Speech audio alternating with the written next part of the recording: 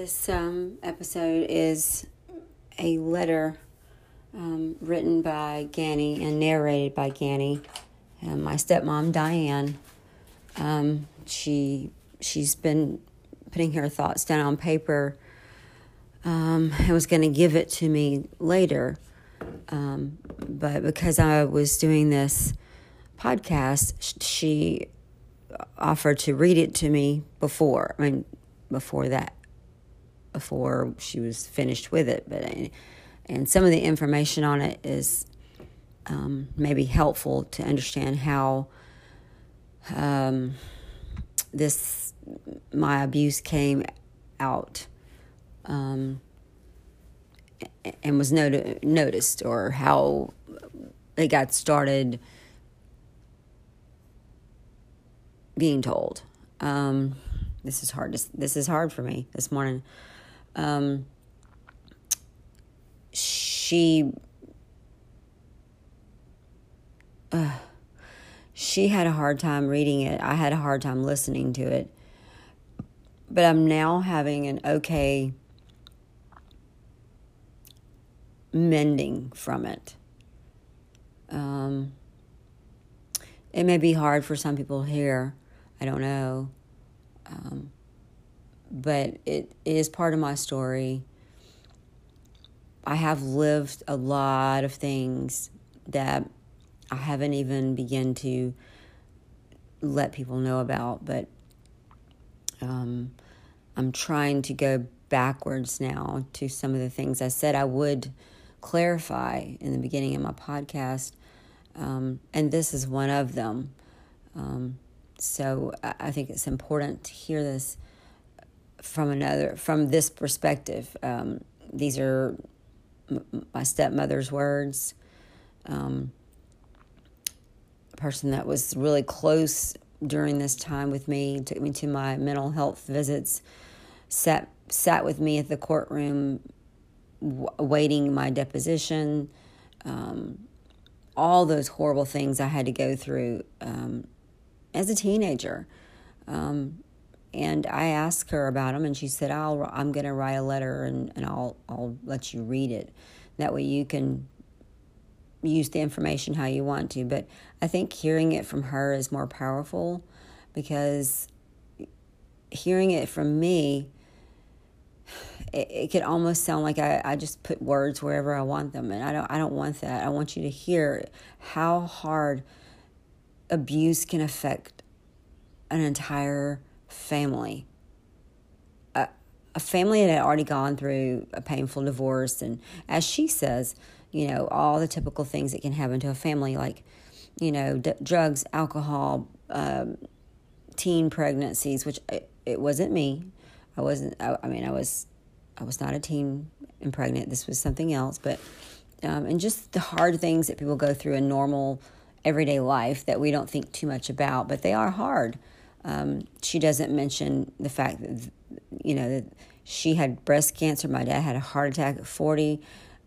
Lots of things happened. Deaths, all those regular things that happen to people were also going on in our lives. But this tore our family down. We were a strong family, and we still are. But what she's saying is so true. It was a nightmare. So I just wanted to share it, and I was thankful that she shared it with me. And there's more to the letter, but this is the beginning. This will be a little beginning of it, and I can only let out so much at a time because it's hard. So I'll be letting you hear that now. Just remember, all these things are to help others heal and to help myself heal at the same time. So I'm sharing it, and that'll be coming up soon. Thank you.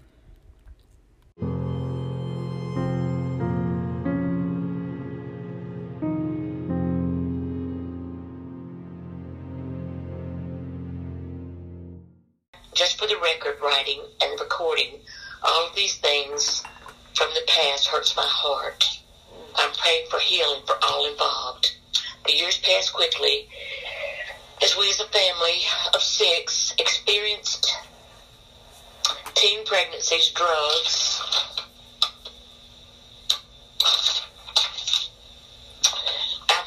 alcohol. Mostly we pressed through. Pressed through. As our family grew, it became stronger. We all sacrificed for it to become that way, however. There was that weekend, although, that everything in our world changed. The older children were in high school, and I believe Cheryl was 15 or 16. One weekend when she was visiting us, dark secrets came to light.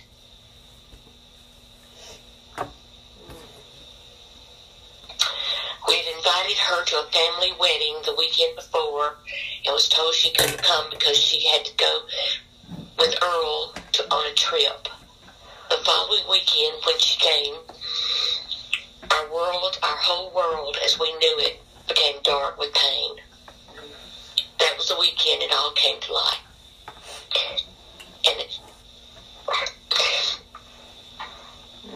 And the abuse she had suffered from Earl as a child. We were sitting around the kitchen table talking about Jeff and Deborah's wedding. Jeff and Deborah's wedding. The Friday before when we went and she couldn't come because she had to go with him. And Frank said something like, "Yeah, Cheryl should have been there, but Earl wants people to believe that she's his girlfriend." Oh my God. And he goes on those long trips with her. He goes on those long trips with her alone. Mind you, Earl also had a daughter, Cheryl's age, but she stayed at home with Linda. So anyway, when they said those words, Cheryl's facial expression changed. And I knew at that moment, everything we suspected was true. Earl had been having sex with Cheryl.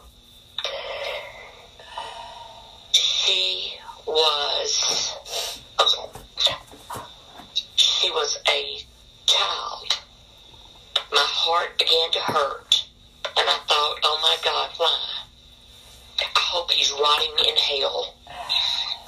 Frank and I discussed it that night and agreed that I would talk to her the next day when she came to the flower shop to help me. So we had the sit down. My first question to her was, have you been having sex with Earl?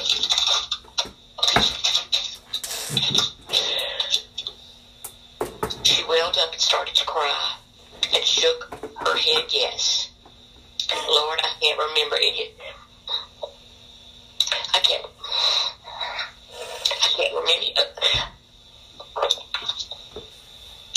remember any of the questions after I asked her the first one. I can't remember. I guess that's God's way of protecting me from the hurt I felt for her. After talking to her daddy about it, the conversation she and I had, I called the sheriff's office. We were advised to notify the mother that she would not be coming back to Pensacola, and told her that we would be filing for custody of her and pressing charges against Darvell. That conversation was not an easy one for Frank. Linda was extremely upset, and I know her world was turned upside down. I hurt for her. During those, tears rolled down my face, don't you? During those horrible weeks of following this initial conversation with Cheryl,